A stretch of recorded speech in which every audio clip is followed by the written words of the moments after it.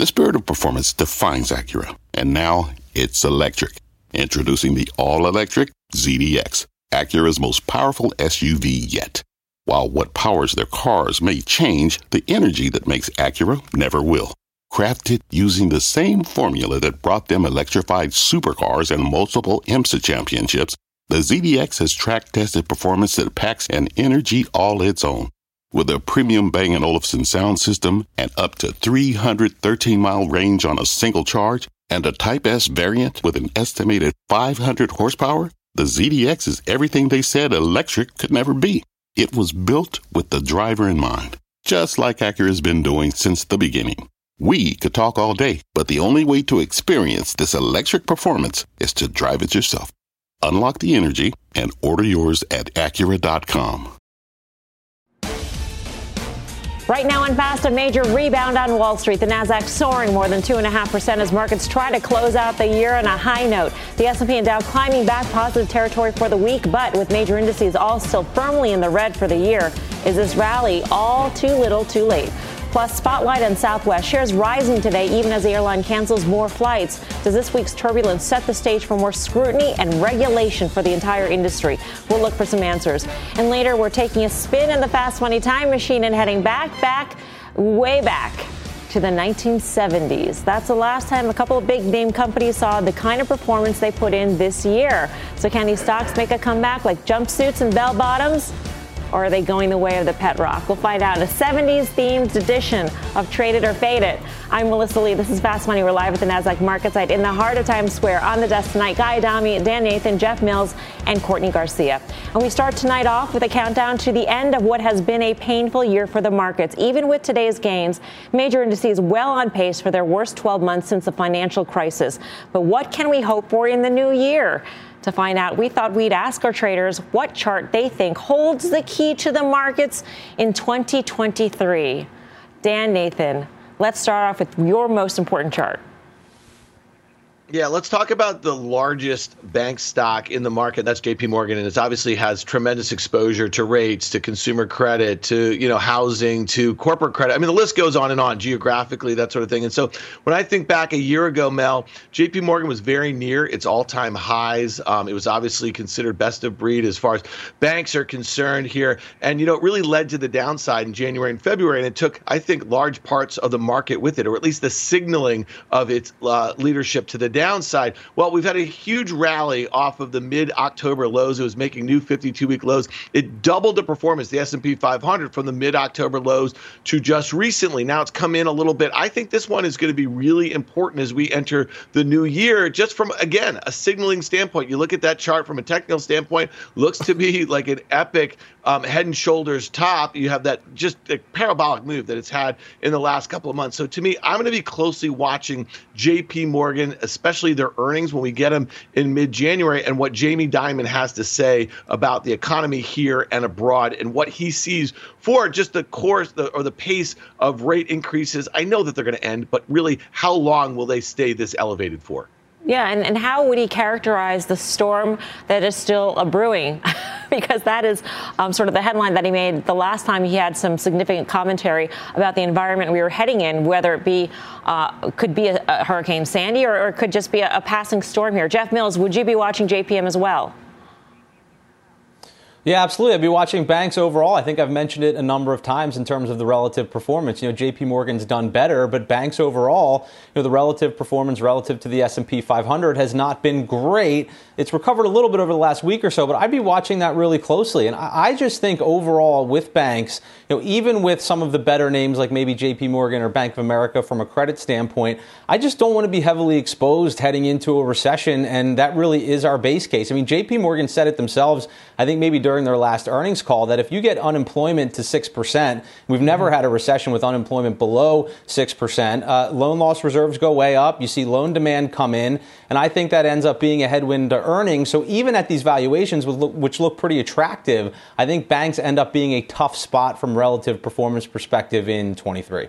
So he likes the chart in terms of what it may indicate, Guy, but does not like the stock. How about you? Well, I mean, Dan was channeling his inner Carter Braxton Worth with that head and shoulders formation. And, JP Morgan, deservedly so, is the most expensive on valuation, depending on whatever metrics you look at, it's there. But the question is, in this environment, an environment we seem to be going into, is this the right valuation? And I think probably not. I still think some of these bank valuations can go lower. And I think it's going to be tough sledding in the first half of the year. And it's going to be on the back of what I bring up as my chart of the year. In the business, that's called a tease, by the way. A deep tease, because your chart's going to be last. I'm telling you that up front. Courtney is up next with her most important chart. Court, what are you watching? Yeah, I would take a look here at the iShares MSCI China ETF. And I know we've talked a lot about emerging markets, kind of our optimism in China here. This chart's actually pretty fascinating here because this hit a bottom at the end of October, which actually well before that they abandoned their zero COVID policies. So I know that that's really what's top of mind on investors' minds right now.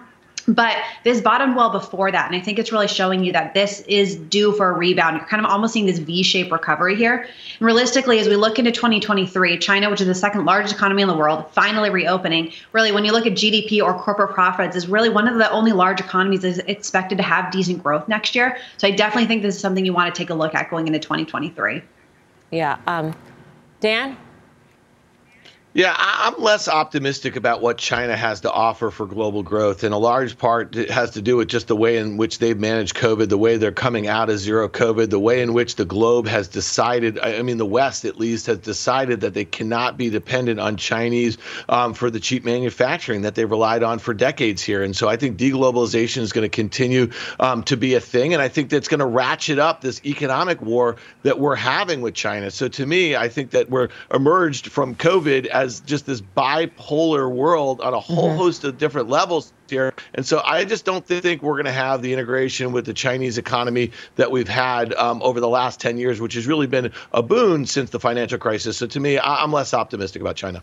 I think the point that Courtney was making is really interesting in terms of where we saw the most recent bottom, and that is the end of October / beginning of November. We saw it for many of the individual stocks that we watch typically on the show, such as an Alibaba, a JD.com, even a New Oriental Education. And so what did that tell us about where China was headed if those stocks were bottoming months before zero COVID was lifted? Guy, do you look at this maybe now that was it? You sell the news, so to speak?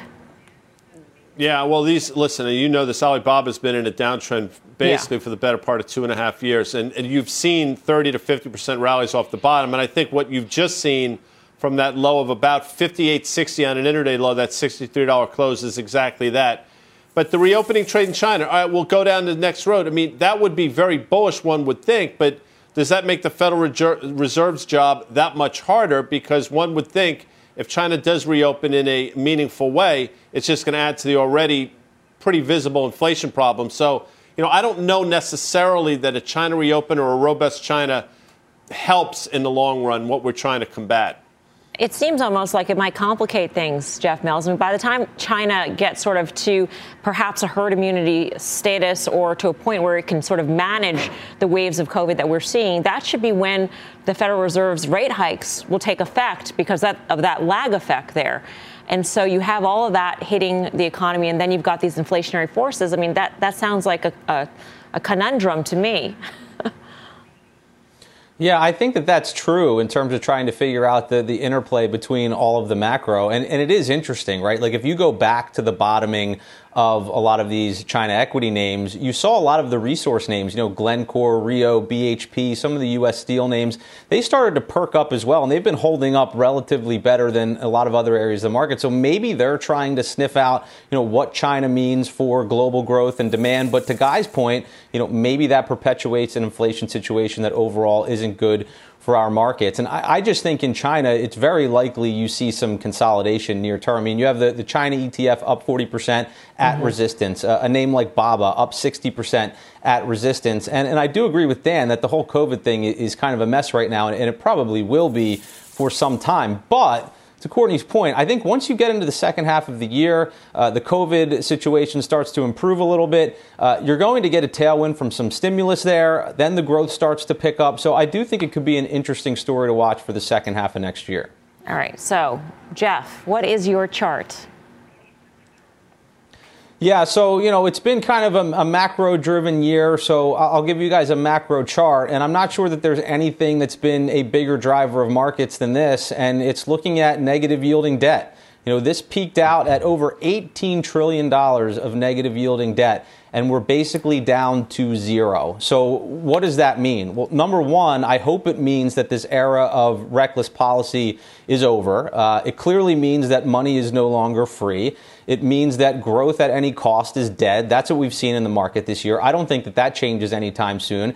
And it also means that for the first time in a very long time, there is an alternatives to stocks. And I think, this move from $18 trillion in negative yielding debt to basically zero is such a huge driver. And to your point, Mel, this move higher in global short rates, it's only just starting to impact the economy. So we're going to see that work its way through the system as we move through next year. And I said this on Friday, and I'll end with this. Some markets are ripe for risk-taking, others are not. And I think this move in rates that we see via this chart, it just means that 2023 is not a year to be swinging for the fences. All right. And let's segue into another area of the bond market. And that brings us to Guy Adami's chart. The most important one to watch, Guy, in your view, is?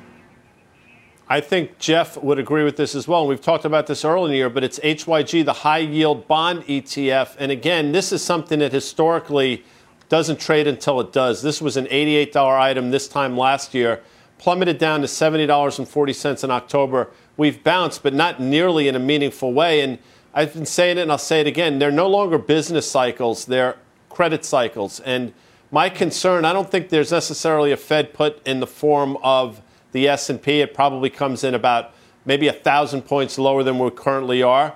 But there is a Fed put in two things. Probably a Fed put in the form of unemployment around 5%, and if the credit market deteriorates. So I think if you want to watch one thing or many things this year, one of the things you have to watch is how credit trades, specifically how in the form of the HYG, Melms.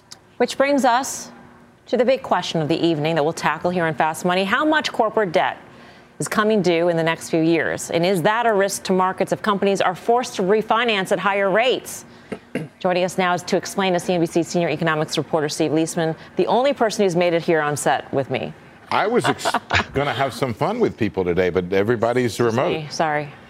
Anyway, Melissa, as you guys know and all the panelists here know, debt makes downturns worse, and Wall Street is keeping a close eye on corporate debt and the Fed with the 2008 financial crisis fresh in mind. One positive factor, so-called rollover risk, that's the amount of debt that comes due each year.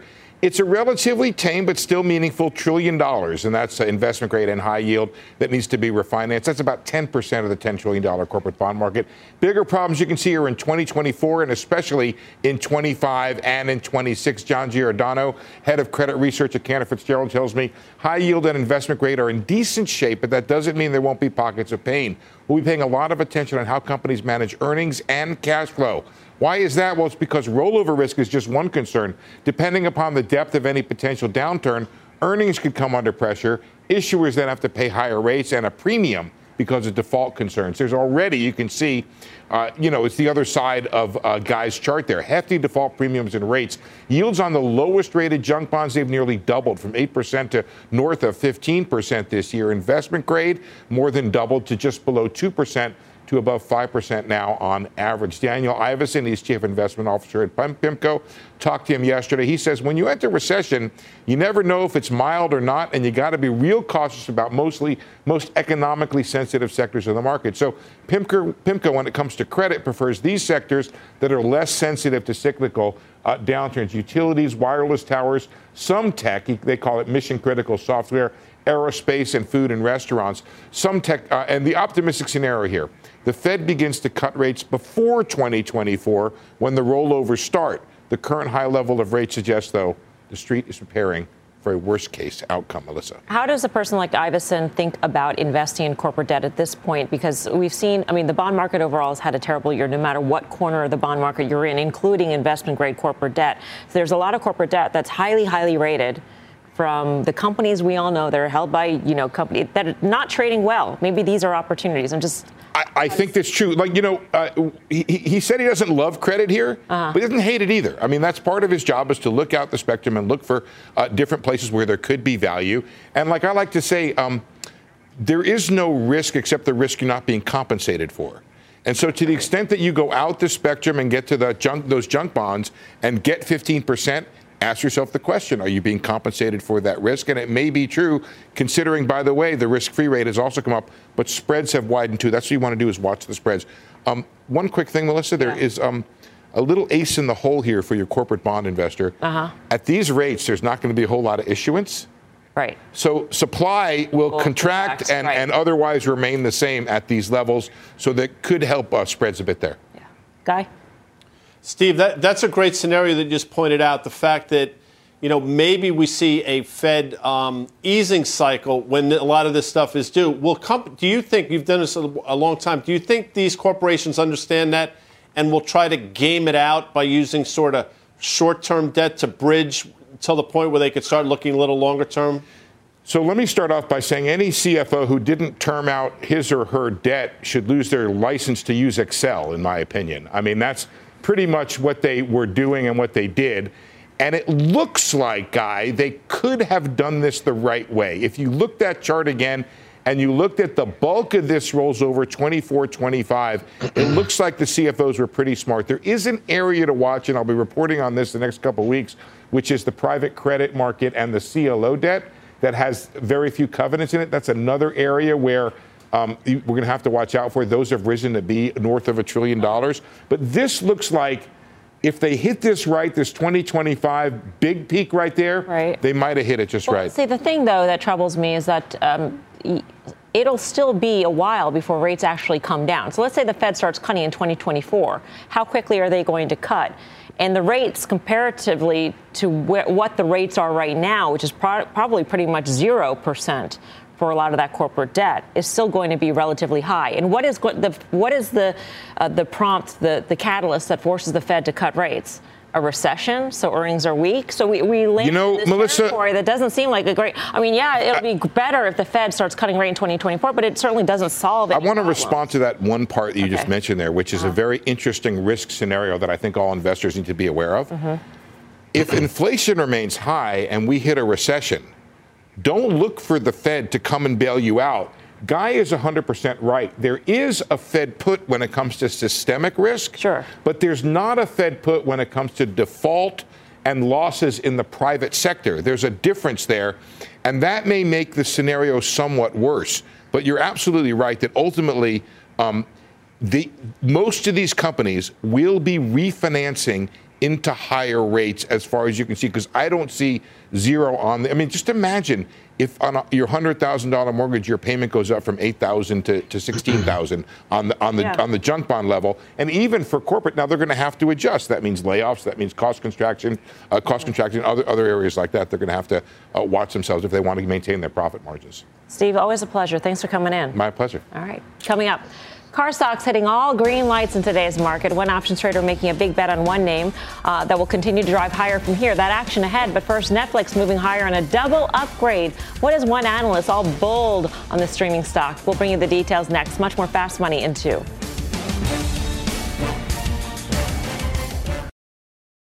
Hi, I'm Ben Rizzuto, wealth strategist at Janus Henderson Investors.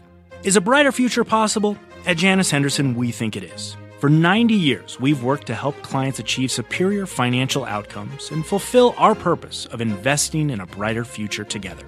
We know that this means our thinking and our investments are helping to shape millions of futures. At Janus Henderson, we are committed to helping you invest in a brighter future for the next 90 years and beyond. To learn more, go to janushenderson.com.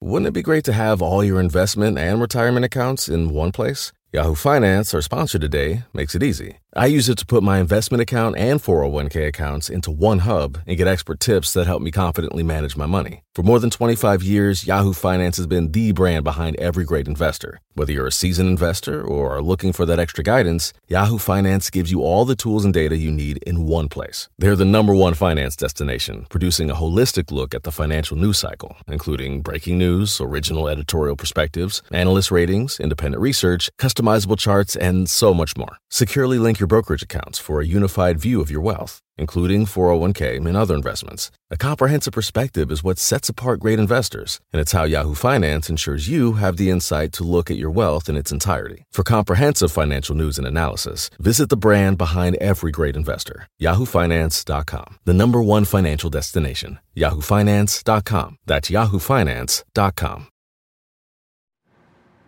Welcome back to Fast Money. Netflix jumping more than 5% today after a double upgrade at CFRA. Analysts raising their rating to a buy from a sell, saying it will be tough for competitors to catch up to the streaming giant, even if it doesn't lock in a major sports event.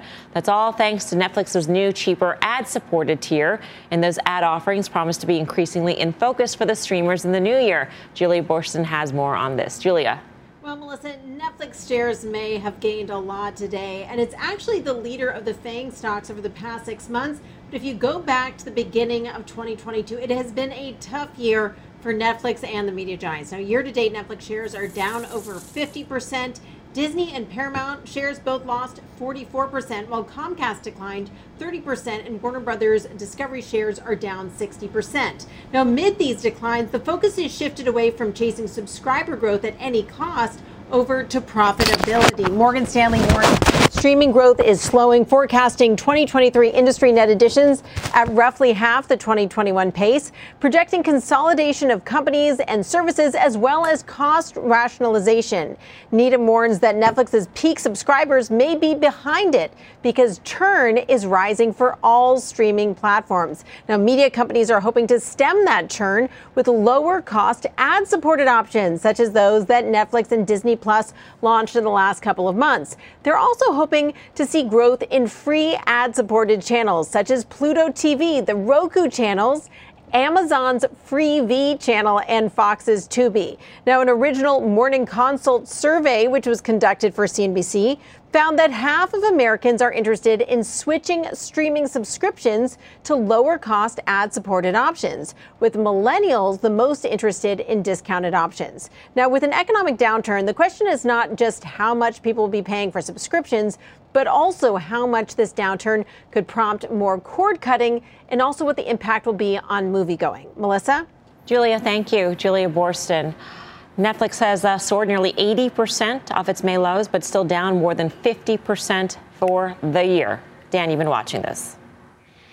Yeah, I think that Morgan Stanley data about net subscribers in 2023 and how they're tracking relative to 2021 is going to be really important. And again, I think we all know that there's been a lot of devastation across media and many of these subscriber-based models as far as technology, consumer focused. But things get worse before they get better in 2023. We just spent a lot of time talking about the headwinds to growth. And you know, everything I was listening to Steve talk about the corporate debt market, it really results in cost rationalization and layoffs. And we also know that unemployment is at this kind of very near record lows. So again, I think a consumer that is getting a bit strapped here, consumer credit's going higher, they're going to continue to look for lower cost ways. So to me, I don't think you buy these things here. I like Disney for a lot of the reasons that maybe that analyst likes, Netflix here, but I'm just not a buyer yet of these names. I think you're going to get a better opportunity early next year to do that. Yeah, and for Disney at least, it was yesterday's so bad it's good offering from Steve Grasso, which Carter Braxton Worth laughed at. I mean, he laughed at all the picks that the traders had last night, including Disney. Courtney, do you like Disney? I would choose a Disney over Netflix here. And I do get the idea that an ad-supported tier will help. But ultimately, when you look at a Netflix, it is slowing growth. I really don't see their subscribers to pick up the way it has over the last several years, and especially amidst such competition like a Disney. And it trades at over 30 times next year's earnings, whereas a Disney comes in a lot cheaper. And they just brought in their new CEO. They have a lot of other business sources that can pick up in case their streaming services isn't the thing that's going to benefit in 2023. So I would absolutely choose a Disney here rather than a Netflix. I'd personally rather pay for fewer subscriptions than suffer through ads. I don't know how you guys feel. I feel like the horse is out of the barn. I don't know where that expression came from, but it's gone. It's like gone so far you cannot see the tail or the mane or any part of that horse. It's so far. I have no patience with ads. And I wonder if more people say in surveys they're willing to do that, but in the end they're like, I cannot stand this, Jeff. Sound like my kids. We watch regular TV and they're like, what is this? What am I looking at? They don't even know what a commercial is. But you're gonna have to do one or the other. And I stumbled across this chart from Piper Sandler today. I thought it was kind of interesting. So spending on streaming is still 13% above the pre-COVID trend, not the pre-COVID level, but the extrapolated trend. So there is still sort of more money going in that direction that might be sustainable if we see things get pared back or if growth slows next year. So I did think that was interesting from just a cyclical perspective. And ultimately what I think is going to be the catalyst for a stock like Disney, let's just say, is having this all become net cash flow positive. I think that's the key. And I do think if more people look to the ad-based tier, that does generate a higher revenue per user. So if there's more interest there, that's a good thing. An increase in subscription fees, even if it comes to the cost of growth, if you start to see evidence of that, if you start to see evidence of profitability estimates being pulled forward, that could be a catalyst for a stock like Disney at these levels. But I do agree with Dan. Cyclical headwinds, that spending trend I mentioned, these are going to be challenges over the next couple of quarters. Better entry lower on these names, Guy, just quickly? Yeah, I think so. And clearly you're not a fan of the old school fast money advertisements that used to run, because I got to tell you something.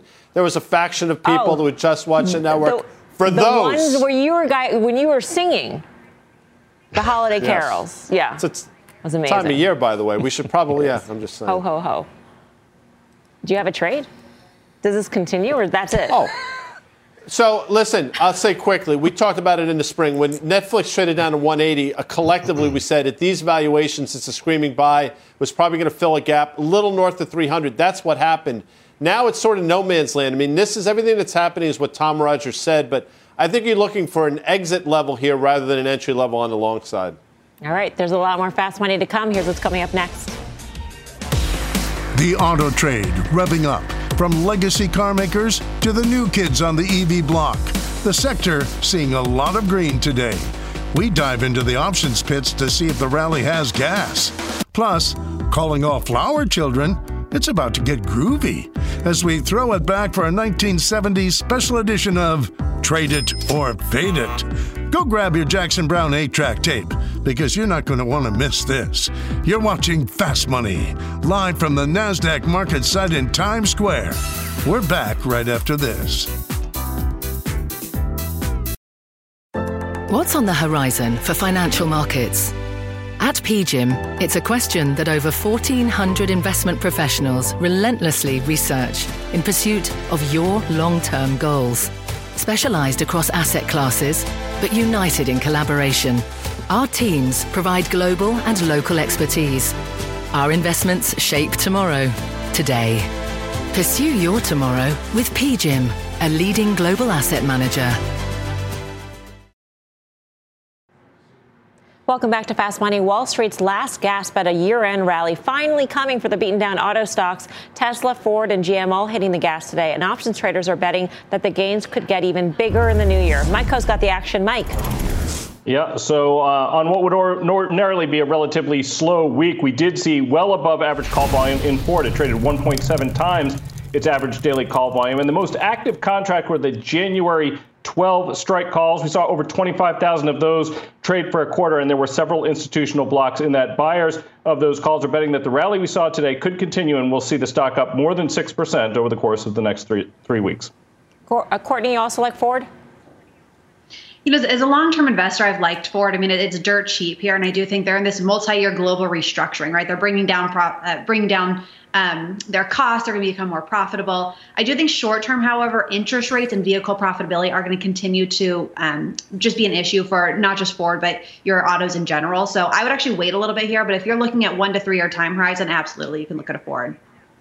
All right, Mike, thanks. We'll see you tomorrow, which is the final options action of 2022. Full show tomorrow, 5:30 p.m. Eastern Time. Coming up, Wells Fargo with a somewhat contrarian bet on the group that could outperform in 2023. We'll be joined by Chris Harvey, head of equity strategy, for a look on where to put your money next year. And after a bumpy start for the week for Southwest, shares flying high today, but should investors expect more turbulence ahead? The trade, and we come right back. Stay tuned. Get your trades to go with the Fast Money Podcast. Catch us anytime, anywhere. Follow today on your favorite podcasting app. We're back right after this.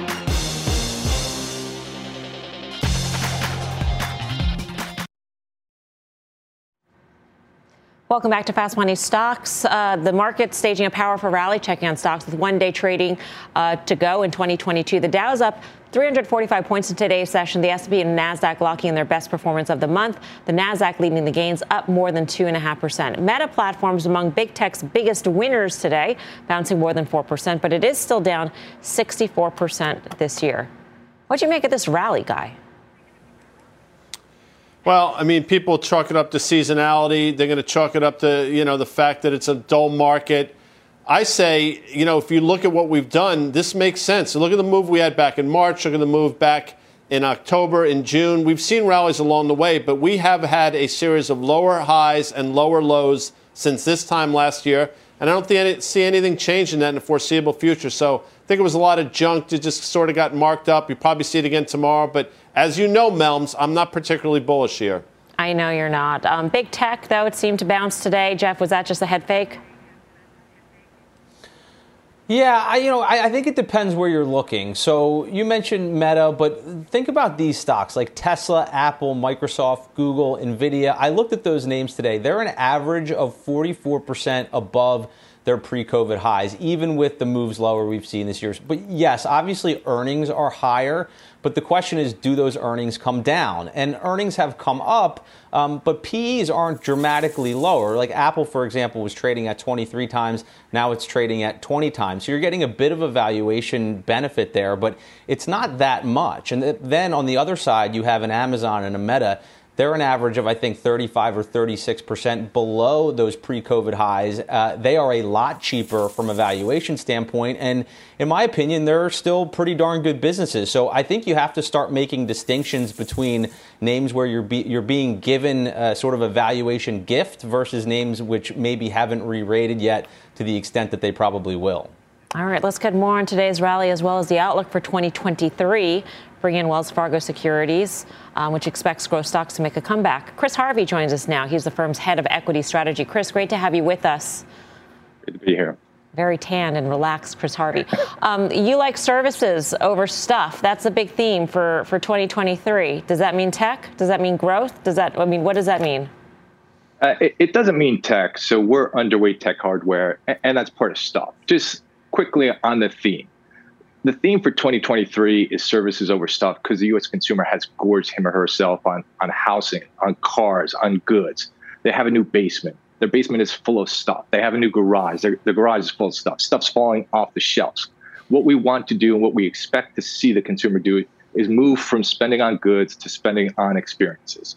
Where that puts us, we think the fat pitch for 2023 is mid-cap growth, because the environment is going to be more conducive to growth. We think you're going into an environment where where inflation is coming down, where economic growth is slowing, where rates have either peaked or going to peak. And then when we looked around the growth space, we still don't like large cap growth, but we looked at mid cap growth and you're trading at 14 times earnings. You've derated for multiple years. You've got an oversold situation that's beginning to bounce, and you've had expectations that have been lowered. So we think that fat pitch, that best risk reward for 2023 is that mid-cap growth space. What's the one thing that would derail this thesis? The one thing that you're thinking of, that could be the thing. Well, I think the one thing that could derail everything is, does the Fed, so everyone expects the Fed to go, the Fed has been very loud and very convincing. We're going to get to 5%, in and around 5%, we're going to stay there. But if the Fed gets to 5%, stays there for a while, doesn't like what it sees and starts to move rates even higher, that can just derail everything. And that's the fly in the ointment for 2023. Does the Fed get more aggressive? We don't think so. We think they stay in and around that 5%, but that could be a major issue for us and for all styles and for all parts of the risk market and the equity market. Hey, Chris, it's Jeff Mills. So I've been talking about this sort of quality growth thesis. Maybe the growth surprises people a little bit in terms of style leadership next year. You're talking about mid-cap growth. You kind of glanced across the idea that maybe that translates into large cap as well. So maybe hit on that a little bit specifically. And then are there any other areas sort of in the traditional S&P 500 names that you're looking at? Sure. So a lot there. And let me see if I can take it all apart. The first thing I would say is just on the market in general. We think things have to get worse before they get better. Right? We think the equity market's going to go down in the first half of the year, but we will rally after that. And why are we going to rally? Because, again, it gets back to what's the macro backdrop. You have a lower growth environment, potentially lower inflationary environment. What has derated so far? Growth has derated from a price and from an earnings point of view. And that's when you have that macro backdrop, we think that's very conducive for growth stocks. And the S&P 500 is more or less the growth index. Within the S&P 500, one of the areas of growth or where we think there's growth at the right price is its media and entertainment space. There's a lot of former high flyers in there that are now trading with a real PE, and we think there's real value there. But at the end of the day, that fat pitch is still mid-cap growth. Chris, great to see you. Thanks so much. Great to see you, too. Chris Harvey at Wells Fargo. Courtney, you like what Chris is pitching for 2023? I mean, he definitely makes some really valid points here. Whether it's your large cap, your mid cap, I'm still really not overweighting growth here. I do think that some of your higher rates are likely still going to put some pressure on there. I understand what he's saying, though. I could see both sides of this, but I'm not overweighting this currently. Yeah. Dan? Yeah, it's funny. It seems like there's a lot of very smart investors, strategists out there who think that the prior leaders are not going to be the leaders out of this kind of bear market. And I kind of disagree with that. I just really feel like the way the market is constructed right now, the stock market, that some of the mega cap tech names, they're not even that impacted by higher rates because they have these tremendous moats, monopolies, their balance sheets, tons of cash, all that sort of stuff. So I'd fully expect like mega cap tech to lead when we do bottom. And those are the sorts of names that I actually want to dollar cost average at some point next year when it feels ugly, and you're going to have to kind of hold your nose and do it because no one's going to ring the bell at the bottom. But I think that safety in some of that those kind of the Microsoft and the Apple and even the Amazon and the Google, I think that's kind of where you're going to want to be as we emerge from this bear market. Still to come, what does a specialty chemicals company have in common with a discount retailer? Nothing, except that they're both in tonight's round of everyone's favorite game, Trade It or Fade It. That is coming up soon. But first, shares of Southwest feeling a little love today. But how much will this week's rampant cancellations hit the company's results? We'll get the latest when Fast Money returns. Lock in your membership now. Join Jim Cramer and the CNBC Investing Club with the special year-end discount. Go to cnbc.com/club new year or scan this code to sign up.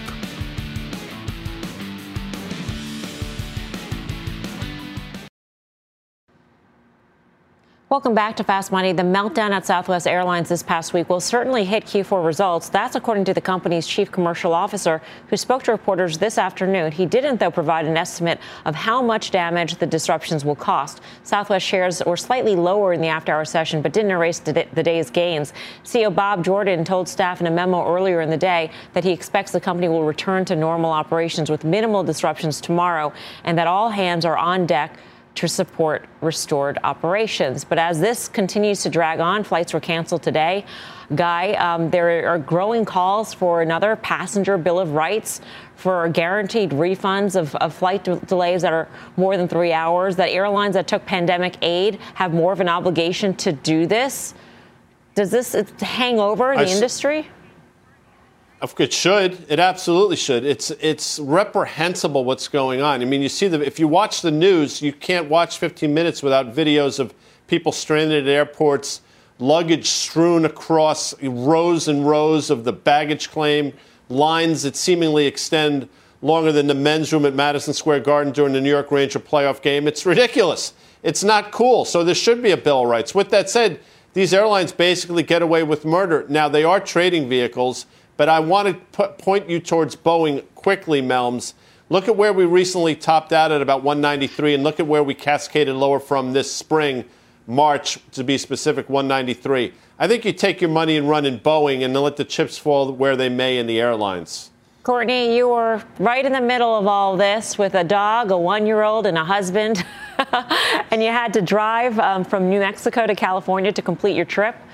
So how do you feel about this as an investor, from an investing standpoint?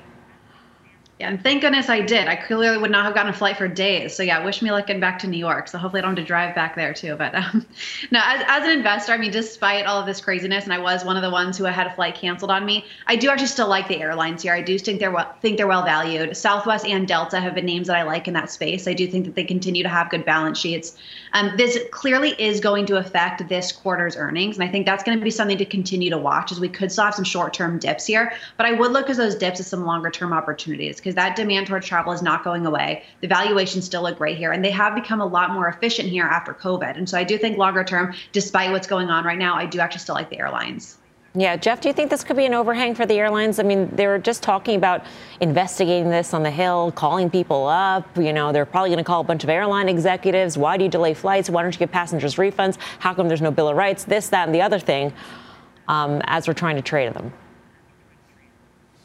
Yeah, well, I mean, it's not going to help, right? And I think it's an industry that was already challenged from a fundamental perspective. You clearly had some big increases in debt and share issuances and all sorts of things that have happened since 2020. And we've talked about airlines a bunch over the last couple of years, and I don't think I've said anything nice about them since. I'll say they are cheap, so that's one thing. So you want to play for a balance. It's not a crazy strategy. It's just not a place that interests me. Guy took the words right out of my mouth. I think they are trading vehicles. They're not investments. United, American, they've been dead money for 20 years, so it's just not for me.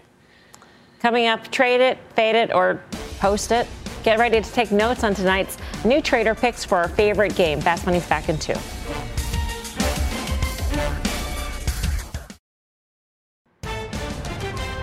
Welcome back to Fast Money. A retro reversal happening on Wall Street. Check out these stocks boogieing way down and having their worst years since the 1970s. VF Corp, Walt Disney, Target, 3M all posting huge losses in 2022. Jeepers Creepers. I guess it's a 70s thing. So we thought this would be a perfect time to play a little game of Trade It or Fade It. That's right, Trade It or Fade It, a retro 70s edition. Let's kick things off with VF Corp, the owner of Vans and the North Face, having its worst year since at least 1972. That was back when Nixon was president. Courtney, Trade It or Fade It? I'd actually fade this year. They just really haven't been immune to the slowdown you've had in apparel. Even something like their North Face brand really just hasn't been immune there. And they are still working off that excess inventory, so they're likely still going to have some lower margins over the next couple quarters here. So I would fade this. Jeff, trade it or fade it? So we talked about this one a couple of weeks ago. I'll trade it here. I said we bought a very small position about a month ago in a dividend strategy we have. And I think the sizing of our position sort of balances the risk that we're talking about relative to growth in the consumer. You know, I do agree with Courtney in that, you know, their position in the retail market isn't great. I used the word middling brands the last time we talked about it. You know, it's not high end, it's not discount. It kind of falls in that no man's land, which I don't know is necessarily great. But at the same time, nothing is broken with the company. It pays a massive dividend, which they do seem committed to. So for the type of strategy that we own the stock in, I do think it's interesting at these prices. All right, next up, 3M's worst year since 1974, when Barbra Streisand's The Way We Were was topping the charts. Guy, trade it or fade it? I fade that song, but I'll trade Triple M because I mean it's been an awful stock, and I think some of the bad news is out. That earplug litigation, they're moving it to a subsidiary. I think all these things are sort of in the rearview mirror. Valuation is somewhat compelling. They report in the middle of January. This is the stock I think can sort of levitate into earnings. So trade it, Melms. Courtney, trade it or fade it? Triple M. I'd actually fade this year. I do think this is a company who really doesn't have a lot of pricing power because of all their competition here. And they are going to be looking at their operating margins have been basically stagnant over the last decade, despite the fact they're growing. And it is because they really aren't going to be able to increase their profitability just based on the competition that they have. And it's pricing power you want next year. I don't think they have it, so I would actually fade this.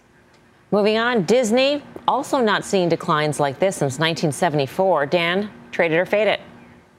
Yeah, I'd trade this one, and this is one I think you start dollar cost averaging if it gets back to those kind of pre-pandemic or those pandemic lows in around 80. I mean, listen, I know this is a consensus kind of thought here that Bob Iger's back, and why would you bet against Bob Iger? But with the stock where it is, where it's trading on a multiple on the out year, I think he's probably going to come in and kitchen sink the current year, and then you're going to really start valuing it on next year. And I think somewhere in the low 80s to high 70s, it's really going to be a great buy for the next few years here.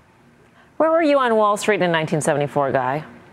And would you trade or fade Disney? I was celebrating my 50th birthday. It's interesting you said Nixon administration because I actually voted for him the first time against Kennedy. That would be 1960, just so you understand my age here. I'm going to fade Disney. I don't even understand Dan's answer. I don't know if he was trading it or fading it, but I'll play the game correctly and say fade. Because I think by definition, if you think the market's taking a leg lower, Disney won't be spared. Fade.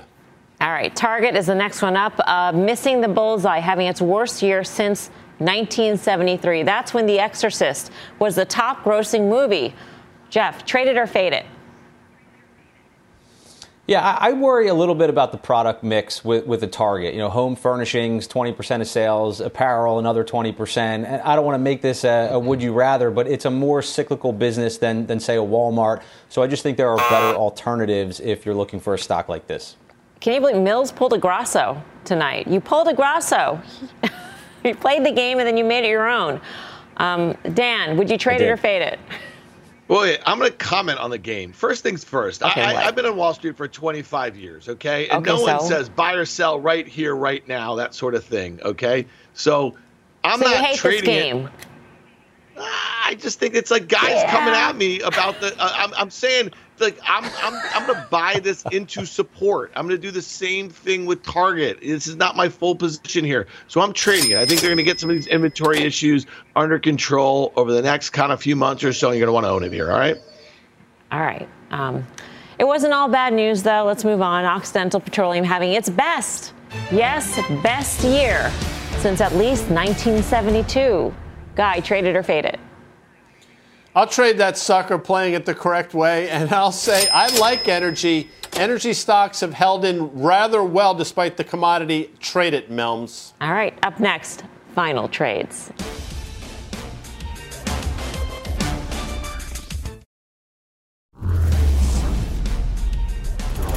Final trade time, Courtney. MCHI, I made my case for this earlier, but on a China reopening, I'd take a look at this play. Dan? Yeah, JetBlue, I'd stop it on the downside at 6 and a target of 8 to the upside. Jeff Mills. Yeah, Danaher, it's a healthcare name we like. It looks like it's putting in a bottom to me. I think it's an outperformer in 23. Guy?